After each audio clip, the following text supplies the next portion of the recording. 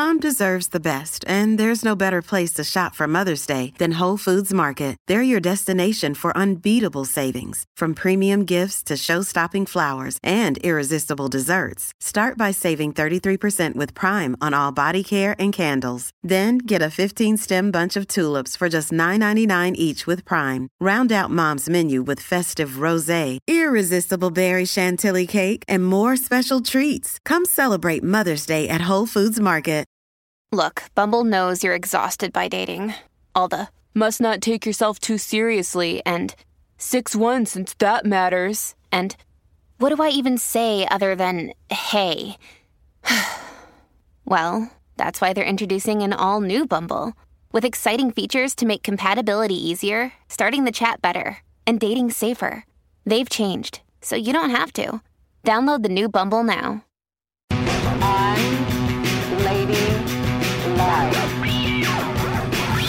A lady like a lady like a lady like a lady like a lady like a lady like a lady like a lady like. I've had enough. Hey y'all, and welcome to an international episode of Unladylike, No Passports Required. This is a podcast where we find out what happens when women break the rules. I'm Kristen. I'm Caroline. And today we're doing something a little different. Our producer, Claire Rollinson, is actually going to tell us a story, so we're going to turn things over to her. And just a quick heads up before we dive in this episode we will be discussing some heavy stuff like violence towards women and children. Well, hey, Claire. Hey. You brought an idea to us for an episode that you were really interested in doing. So could you give us a rundown of what we're in the studio talking about today? Yeah, so I wanted to tell you the story of Rosie Batty, the Rosie Batty. I feel like such an ignorant American right now. Please tell us who Rosie Batty is. Okay, well, Rosie is really well known in Australia, but not so much internationally. Rosie is kind of a hero for basically being the woman who shifted the way the whole country thinks about domestic violence. See, Rosie is a survivor. So I'm going to tell you what happened, and it's pretty disturbing. On February 12, 2014, Rosie's ex-partner, a man named Greg Anderson, murdered their only son, Luke. He was 11 years old. Oh my God, I mean, it's both horrifying and heartbreaking at the same time. Yeah, and at the time, Greg only had access rights to see Luke in public places.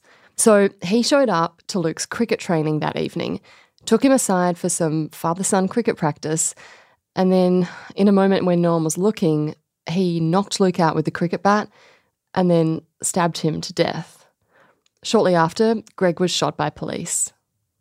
And this crime was obviously incredibly public, and it just shocked and horrified the whole nation. No one could understand why it happened, except for Rosie Batty.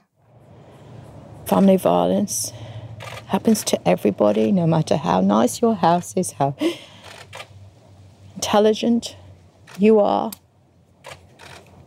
It happens to anyone and everyone. And this has been an 11-year battle. So this is Rosie speaking to a crowd of media outside her house the morning straight after Luke was killed.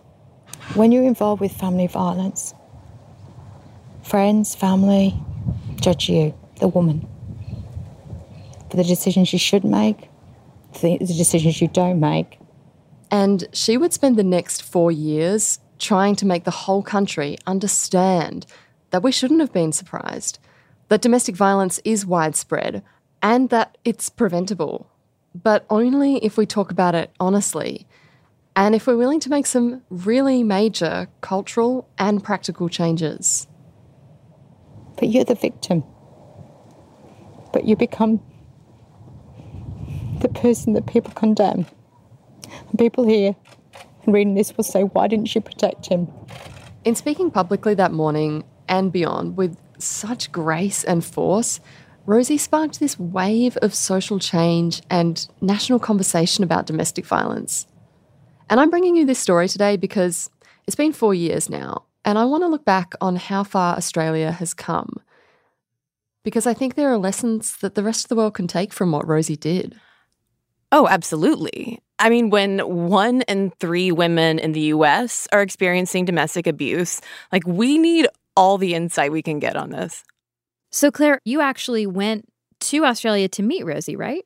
Yeah. So over the holidays, I went back to Australia and I got to speak to Rosie at her rural property just outside Melbourne. Hi, how are you? I love your dress. Oh, thank you. Hello. It's nice to put a face in it. Yeah, you too. She even made me a cup of tea. How do you have your tea? Do you have herbal or normal English breakfast? I have everything, so whatever you're having. I switch actually. Janet's been here and she's got English ancestry, so she has a cuppa all the time. Oh, yeah. And her cuppa tends to be, your Twinings stuff. Yes, me too. My dad's English, so I've grown up with Earl Grey, Twinings. You know what? I'm English and we never ate that. We had little cheap bloody typhoon tea, or Yorkshire tea, that kind of stuff. It was actually a dream come true to meet her and to talk to her in person, because I was a reporter in Melbourne when this all went down, but I never got to speak to Rosie one-on-one. So I'm excited to tell you more about Rosie, what's happened in Australia over the past few years, and also what's changed in Rosie's life in just the past few weeks. Well, we can't wait to hear it.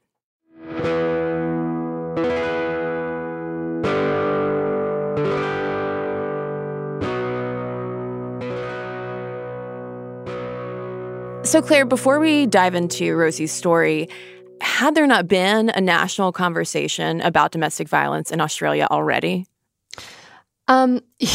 Maybe it sounds like, duh, Australia, why didn't you ever know that domestic violence existed? But of course we did. Like, we were well aware of domestic violence as an issue, but it was just kind of siloed. It was like its own thing that unless you were directly affected by it, I don't think you saw it as your problem or even your place to be like involved in some way. And in fact, I actually can't even remember a time where I heard from another victim of domestic violence before Rosie, like directly heard from another victim. So what made Rosie a sympathetic face for this issue? Well, this is the thing that I think is one of the things that's so striking about Rosie was that like she did everything so-called right. She was just, throughout her whole relationship with Greg, the strongest, most persistent advocate for herself. She fought for herself and her son at every single turn. And then ultimately the system that was supposed to help protect her, like the one that we're told, don't stay in a relationship, seek help from police and so on, it failed her. Yeah, so tell us about Rosie and Greg's relationship. Yeah, well, like Rosie said that morning after to reporters, this had been an 11-year battle for her. When Rosie and Greg got together, she didn't see his behaviour as abusive. She just saw it as weird.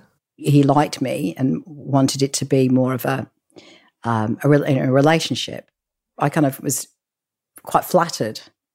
And then very soon after that, he started seeing somebody else, which was my first taste of a confusing dynamic. Greg messed with her in ways like this. Like he would brag about sex gods that he'd slept with when he's meant to be dating Rosie. So they dated on and off for years, with Greg doing lots of things that Rosie just sort of considered odd. Things like that, or like he would suddenly become filled with rage and he'd damage her property. He'd like cut up some slippers that she'd given him as a present one time. But he had this sense of humour that she really appreciated. Can you tell me about your very first date with Greg?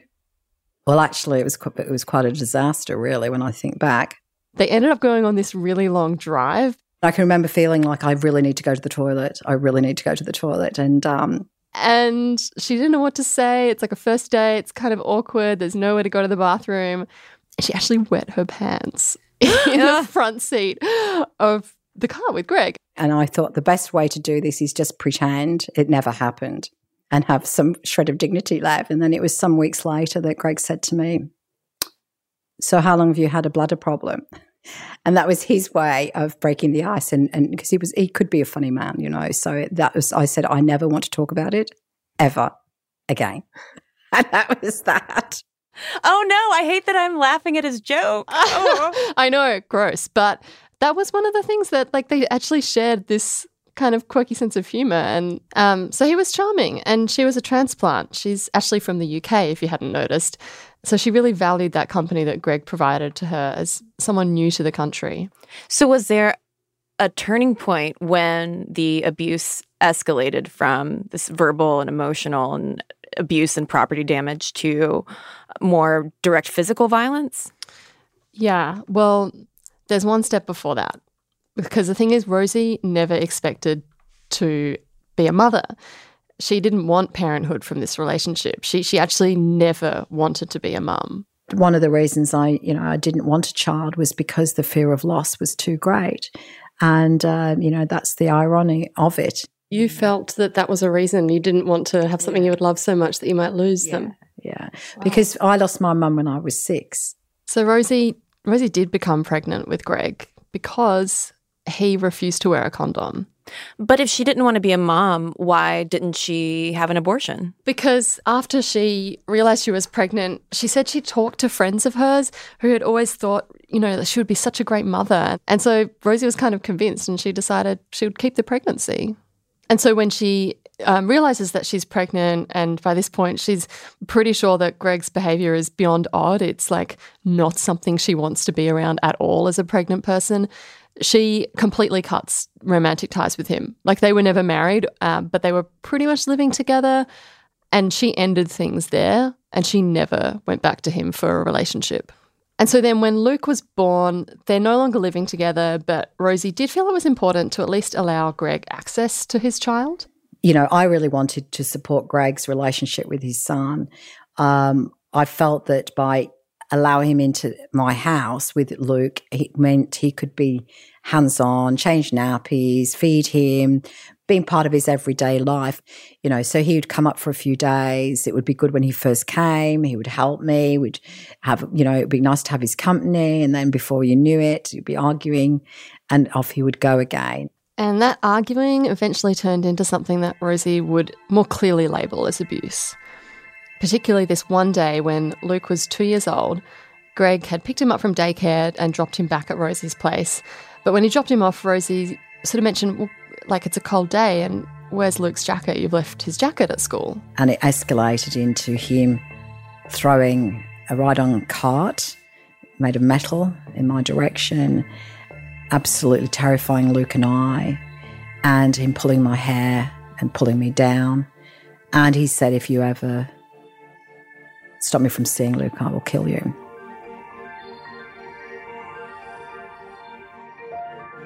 So Rosie is completely terrified by this encounter.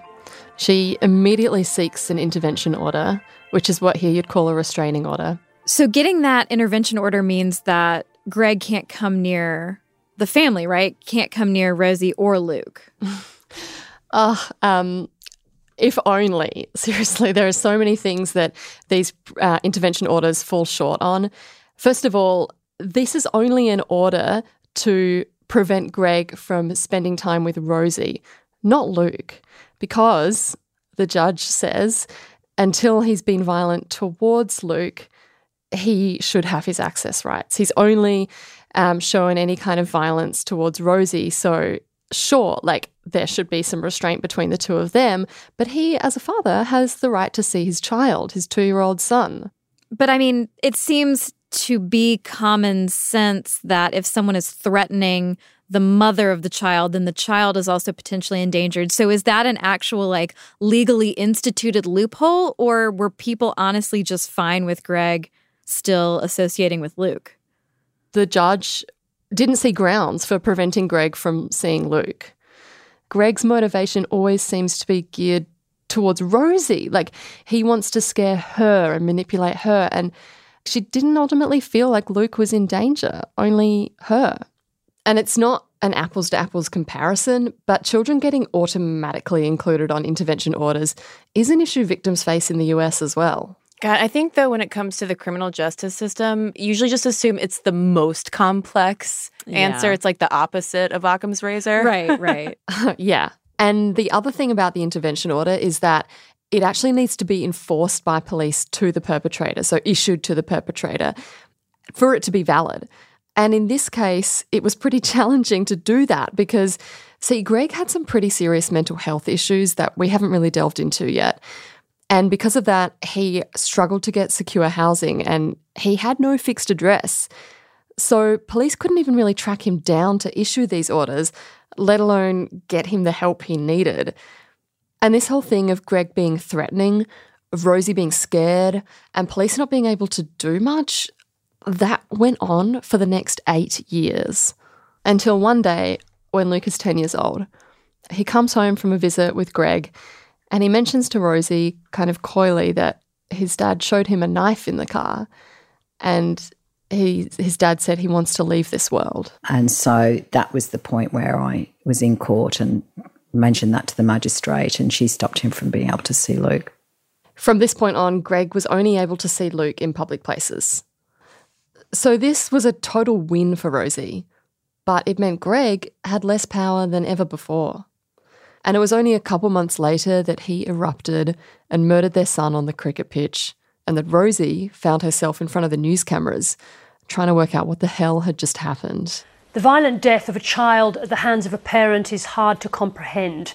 And tonight, a community in Victoria is struggling to understand the events that occurred last night at a suburban sports ground outside Melbourne. Killed by his father at cricket practice in Victoria. Victoria in Australia, as parents and children watched on in horror. Rosie Batty spoke to reporters on Thursday morning and revealed her estranged husband had a history of violence and mental illness.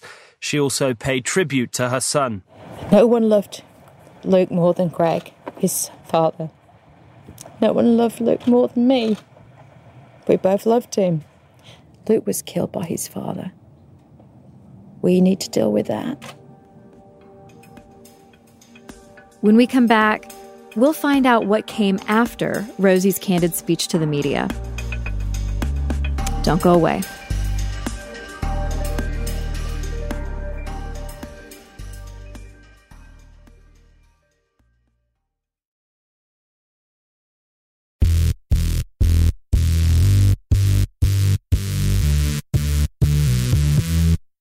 We're back. And we're at the point in her story where Claire and the rest of the public in Australia first came to know Rosie, the morning after her son was killed by her former partner, and she stepped outside to talk to the media. Claire, do you know what was going on in the interim that eventually led Rosie to decide to come out and speak to the press? Well, Rosie didn't get home till about 6 a.m. that morning. Her night before was basically like this endless blur of police interviews and friends offering support and coming back to her house. And at some point, I remember waking up and my house being full of people. They were talking about asking the media to leave, because I think in the movies that's what you do. Somebody is nominated. Of course, I didn't have any family there. And I just immediately kind of sat up and thought, I don't like people protecting me, and I don't like people making decisions on my behalf without consulting me. That's that fierce independent spirit, I suppose. So I think I felt, hang on a minute, I will do this. I remember then being in the production studios, then looking up at the TV with the other producers and seeing Rosie's face coming onto the screen, speaking to a crowd of reporters. And our studio just fell silent, like looking at her and this incredible grace and clarity that she was speaking with. And you were a victim, and you were helpless. And an intervention order doesn't stop anything like this happening. So when people say this is what you should do, they don't really know what they're telling you to do. But when you actually finally decide enough is enough and decide to go through a court process, as I said, you do not know what the outcome will be, and you've got to be prepared for the outcome. And the outcome can be at the loss of your own life. Everyone thought I was the one at risk. It's hard for me to describe how revolutionary this felt, to see Rosie, hours after her son's death, stand up and speak to the media like this. This kind of thing just didn't happen at the time. Australians, I guess, tend to be more private about their feelings than Americans and much more media shy. And we'd never really seen a victim of domestic violence speak up this way. In fact, we'd actually had 2 very other high-profile, really horrific murders of children by their fathers in recent years. Like, they were well known across Australia, those cases. But in neither of them did we get to hear from the mother. Those stories were reported through court proceedings and through the perspective of the police and even the perpetrator. And that's partly because it was standard procedure for even domestic violence organisations that worked with survivors to shield them from media attention. We were terrified of them being crucified in the media, which, back then was a small likelihood. This is Fiona McCormack. She's the director of Domestic Violence Victoria, which is a major advocacy organisation. I wanted to talk to her about why there was this kind of divide between the media and victims of domestic violence. The ethics of it, the risk to her, the increased risk for her in speaking out about it, in terms of retribution from him. So we wouldn't give them victims, we wouldn't put them in contact with victims. Did you sort of think of the media as enemies? Oh, yeah, absolutely. We didn't want to have anything to do with them. We never, it was quite a radical thing to consider that we might engage with the media as a political strategy because we had no faith in them. Which, that is totally fair. But Rosie was so willing to be a window into the victim side. And it was so powerful because, especially at first, she was really just speaking from her heart. However it came out of my mouth, whatever came out, I had no idea that I would say it. And what I said would resonate. I certainly didn't have a script. I certainly didn't have any agenda. I just said what I said. What the hell can happen to me after now? Nothing can happen to me again. After that morning, everyone wanted to speak to Rosie. And she jumped at every chance to share her story on behalf of all victims of domestic violence. It sort of became this snowball effect where Rosie would be interviewed about what had happened, and then people would be really struck by what she said, and a politician would respond, and then Rosie would be asked to comment on that response, and then there would be more reaction from other media, and so it just on and on and on like that. And even though she didn't expect any of this attention, she started to recognise how important the message she had was for Australia. What was Rosie's message to the media? What was she saying? And how did she cut through? Well, I want to play you this one clip from one of Rosie's many prominent media interviews because it's a perfect example of how she had just begun to shatter the usual conversation around domestic violence. So first you're going to hear a journalist talking about legislation that proposes to punish women who fail to report child abuse by their partners. And then you'll hear what Rosie has to say about that. You have to get out. You absolutely have to get out. And yes, there are huge economic costs often associated with that. Yes, there are often other things, but anything is better than staying in an abusive relationship. Frankly, to say that, you're going to not report a case of child abuse or child sex abuse by your partner because you are scared for your own safety, I'm sorry, it is not an excuse. I am absolutely outraged. I was living in hope that because of Luke's tragic death, it would bring a huge awareness to family violence.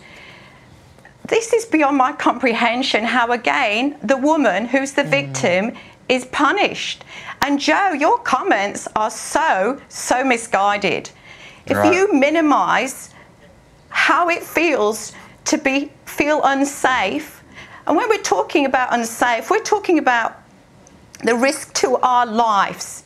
She was teaching us what it was like to be a woman in a domestic violence situation and to have done everything you're meant to and still have the worst possible outcome. And you know what happened to me? Greg had finally lost control of me, and to make me suffer, and the final act of control, which was the most hideous form of violence, was to kill my son. So don't you ever think that if we don't report, it's because we don't want to. It's because we are so scared about what might happen. Rosie, as someone... You have no idea. Why on earth would we feel the shame and be ashamed? What is it that's so wrong about our society that has shifted the blame and the shame is on the victim, and the perpetrator can continue to be employed, drink with his mates, be embraced in community and family, and their violence minimised, excused or ignored? What on earth is going on with our society? It's not our responsibility to stay safe. It's a man's responsibility not to use violence. The shame needs to, go to where it's deserved. But then I wonder also if so many women who would have been in your position want to remain very private because of the stigma that you mentioned, because they don't want to be that woman in the public eye.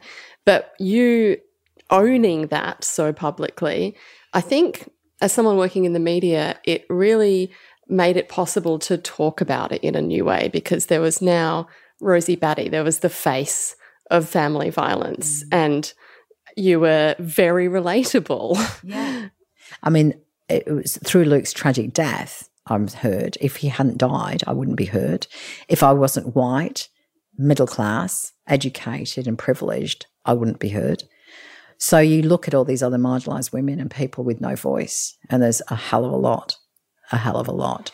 And so I never take that for granted. I like to say it as it is, because for an Aboriginal woman to be heard, you know, who's 35 times more likely to experience violence and 10 times more likely to be murdered, you know, these are hideous statistics.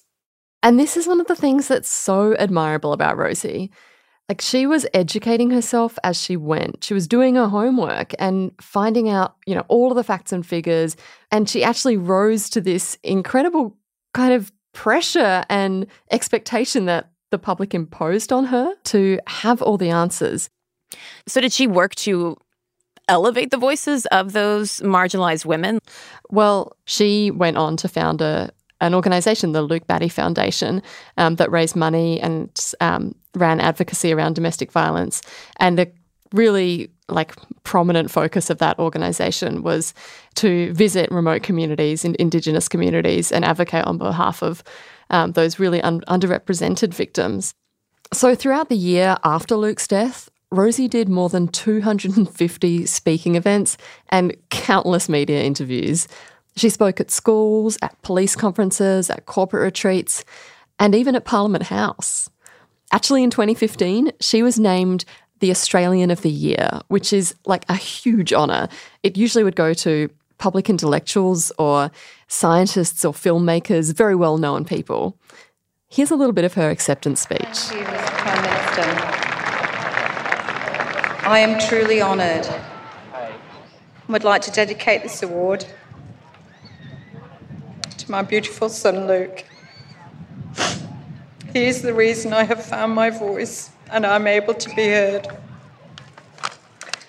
Whilst we celebrate the wonderful country that we live in today, there remains a serious epidemic across our nation. No matter This is where all just you to say live. that suddenly Rosie Batty is a household name, and her voice was just everywhere we turned. And that meant that domestic violence was an issue we were finally confronting. So next, I want to tell you where this all led, both for Australia and for Rosie, after the break. Stick around.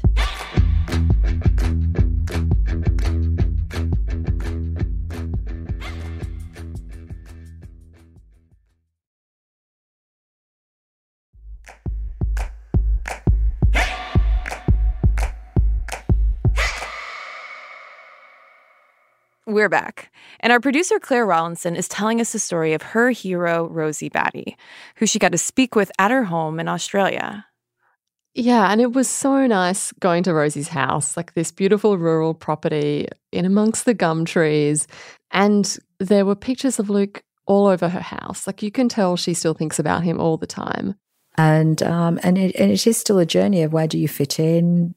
How do you have a life where the tragedy doesn't totally define you? But I was also finally seeing this other side of Rosie. She'd actually just had surgery on her leg, and so she had her foot in a cast, and when we were sitting doing the interview on her sofa, she had her foot resting up and touching my leg, and it was just so sweet. It was like incredible to see this woman who's being so public for such a long time, taking time for herself, actually not able to work because she was in recovery from surgery. And, you know, overhearing her planning for a dinner party and choosing blood orange for the gin and tonics she'd be preparing. And it was really nice to see that side of her.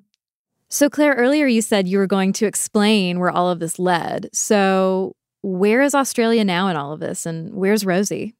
Well, we'll come back to Rosie, but Australia has made some real progress. And I mean beyond the conversation stuff we've been talking about already. So in 2015, the government in Rosie's state actually launched what's called a Royal Commission into Domestic Violence, which is kind of like a special inquiry or a President's Commission. And our friend Fiona McCormack was actually kind of annoyed about that at the time. She was like, geez, guys, we've given you recommendations like 100 times. For heaven's sake, what will it take for government just to fund? We know it needs to happen, just fund it, because the sector was just, groaning under the weight of demand. But the commission went forward and Rosie was super involved. She told the commission her entire story and made suggestions of ways the government could prevent a situation like hers from ever happening again. And now, literally today, Fiona is working on implementing the reforms the commission recommended. All 227 of them. And so when the Royal Commission came out with 227 of them, we thought, we'll test that commitment. But the next budget was $1.2 billion into the Royal Commission recommendation. Now, did she say 1.2 billion with a B? Yeah, with a B. Yeah. And so is the Australian government usually forking over billions of dollars for domestic violence? What is it? It's in our anthem. We are the land of wealth and toil. Anyway, yeah, that's a lot of money. That's fair to say that's a lot of money. So to put it in perspective, in the years before Rosie's advocacy, the standard budget allocations in that state for domestic violence services were about 200,000. And then this jumped to 1.2 billion after the Royal Commission. So what does that communicate to Fiona and Rosie and you, Claire? Like, does that communicate that people want to eradicate this problem, that they are serious about addressing it? Or are they just throwing money and hoping that it'll quiet the conversation? Like, I actually take enormous heart from it, and there's something weird. Do you ever have this feeling where it's like kind of amazes you, even though you shouldn't be amazed, that people are taking a women's issue seriously, and you kind of feel suddenly grateful and you just feel like every day on this podcast, Claire. Yeah. Well, yeah, it's like that. It was like when Fiona told me how much funding had been invested and that like these recommendations were real and how significant they were, I just had that sort of, that warm fuzzy feeling where I was like, oh, women's problems matter and they should matter to other people. So what is that $1 billion being spent on? Like, what are some of those 227 recommendations Fiona's working on? Right. Well, I mean, I can't go through them all, obviously, but some of the recommendations that stood out to me were things like making new relationship and gender equality programs mandatory in all schools in Victoria and pushing banks to actually train their staff to recognise financial abuse. Also, the state is establishing specialist family violence courts, which will be a more therapeutic approach. And there are these family violence support packages now, which are $7,000 cash packages that women can access if they're fleeing a situation of abuse and they need housing. Another is that there are new laws to prioritise victims' rights over the privacy of perpetrators, which might sound strange out of context, but one thing I haven't told you about Greg and Rosie was that the whole time Rosie was trying to make a case with police and the courts for Greg to not have access to Luke, Greg was facing child pornography charges. And police knew this when she was making complaints and seeking these intervention orders, but they weren't able to tell Rosie or use it against Greg in relation to him seeing Luke because of these privacy laws. But, okay, in my head, just like I'm screaming about this. Like, if this is on Greg's record, if these child porn charges are on Greg's record, why is a criminal record private? Why is a criminal record private? But B, why was there not more of an effort to put Greg in jail or protect Luke? Because his child pornography charges, like his abuse towards Rosie, was seen in isolation from his relationship with his son. And these are things that, like, I think everyone looks back and just says, like, what the heck were we thinking? And how did we not connect these dots? And that's why those laws have changed, but just that it did take this commission and Rosie's advocacy to get us there. So if this were to happen all over again, the police would inform her of that? Absolutely, yeah. And actually now the child is also automatically included in an intervention order. So, that whole thing with Luke not being included, that wouldn't be a problem today. What are some other recommendations that jumped out to you? Another one that kind of raises eyebrows when I mention to people is domestic violence paid leave has been introduced now. Claire, I was actually going to ask you whether paid domestic violence leave was one of those 227 recommendations, but this has only been something that I had heard of in theory as something that would be a huge resource. Yeah, and I want to know, though, what does that actually look like? Are people literally going to their employers and saying, I need to take a day off for domestic violence? Well, yeah. And if that sounds kind of wild, remember domestic violence affects 1 in 6 women in their lifetime in Australia and 1 in 3 in the US. So you're probably working with someone who's either experiencing it or is a perpetrator. And so this leave is something that people can use when they need to, go to family court appointments or have time to find a new apartment or be in hospital. And in Victoria, we've actually already seen people using this. Just this year, in 2018, 143 people who work for the public sector have applied for over 1,000 of these days already. Well, and even for people who don't access it, the fact that they're going to see it and have to think about that and why it would be a workplace benefit, it seems like it would also go a long way to destigmatizing this issue and kind of normalizing more of this proactive response to it. Yeah, totally. I think that attitude thing is so key to all of this because, there are these recommendations that are quite tangible, but then there's also the long term, like the major cultural changes that need to be made. The undoing of gender stereotypes and inequality that are the foundation for men's violence towards women. And Fiona is in the trenches. She knows she's not going to be kicking her feet up anytime soon. It is incredible where we're at, but we're certainly not where we need to be yet. I think that there's a lot more sympathy to this, and I think that the work of changing those attitudes needs to be ongoing. And that's something that we're going to have to continue without Rosie. So you asked where Rosie is with all of this now, and actually right after I spoke with her, she announced that she was stopping her work in advocacy, closing down the Luke Batty Foundation, and stepping out of the limelight. Wait, what?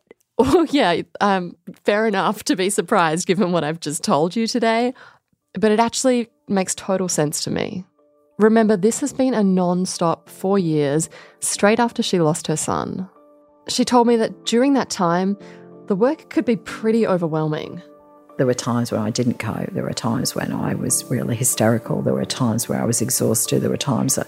But I nearly, by the time I got to where I was going, I'd stand up and do an amazing speech, and people wouldn't necessarily have realised what was happening to me before I got there. And sometimes I had meltdowns at the airport because I was just so exhausted or overwhelmed, or I don't even know.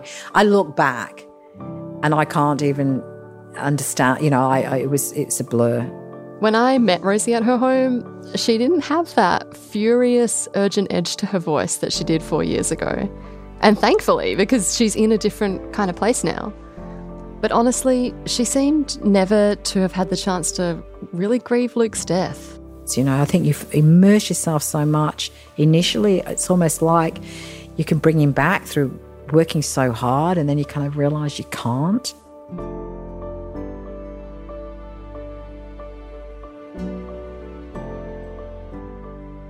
So what do you think is next for Australia if Rosie's not at the forefront of this movement anymore? Well, that's up to us. I mean, Rosie is amazing. She continues to challenge me on why we consider some things private and some things public, why we allow some things to go unchallenged and others we don't. And I will never forget the way that she lit a fire, and how many Australians will be forever grateful to Rosie. But I think Fiona is right, that the job is so not done. And we could lose all of the progress we've made if we have a change of government, if we don't have follow through on those Royal Commission recommendations. So we can't leave it on Rosie forever. And that's good. She is ready to move on with her journey now as well. And I'm so happy that she is.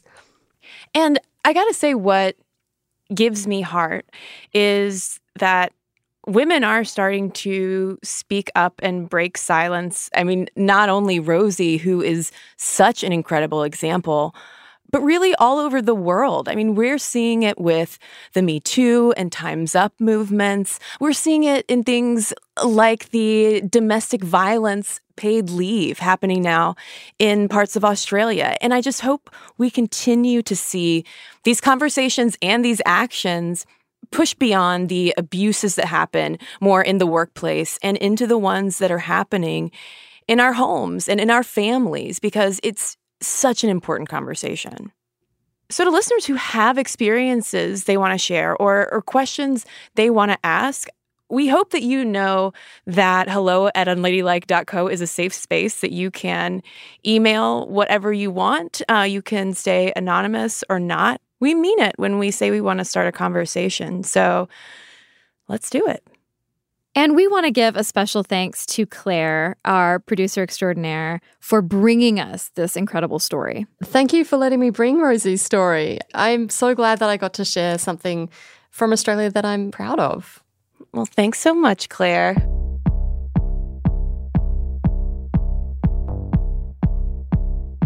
If you want to learn more about Rosie, you should buy her incredible book, A Mother's Story. We'll put a link to it and other resources on our website, unladylike.co. And in case y'all didn't catch it at the top, we are so excited to announce that we're going to be taping a live show in New York on May 16th. And we're going to be talking to all-star unladies, Sashir Zamata and Gia Tolentino. Tickets are available now. Find them at thebellhouseny.com now and go buy 6 million of them. I think that's their capacity. Yeah. So hopefully there are still a few available. Yeah. But seriously, y'all, it is going to be such a fun show. It's at the Bell House. Come on out, May 16th. Join the fun. Let's get drunk. Just kidding. No, I will be she's too not nervous to kidding. drink. I'll be too nervous not to drink. It'll be a fun dynamic. Claire Rollinson produced this episode of Unladylike. Abigail Keel is our senior producer. Mixing and sound design is by Casey Holford. Julie Subrin is our editor. Our music is by Flamingo Shadow, Amit May Cohen, and Sarah Tudson. Our executive producers are Chris Bannon and Jenny Radelet. Special thanks to Peter Clowney. And we are your hosts, Kristen Conger and Caroline Irvin. Next week, we're talking with another podcast host. Her sex-positive show is so amazing that even her dad wants to listen. Does he listen to The Spread? I told him he can't. Make sure you subscribe to our show in your favorite podcast app so y'all don't miss it. And remember, got a problem? Get unladylike.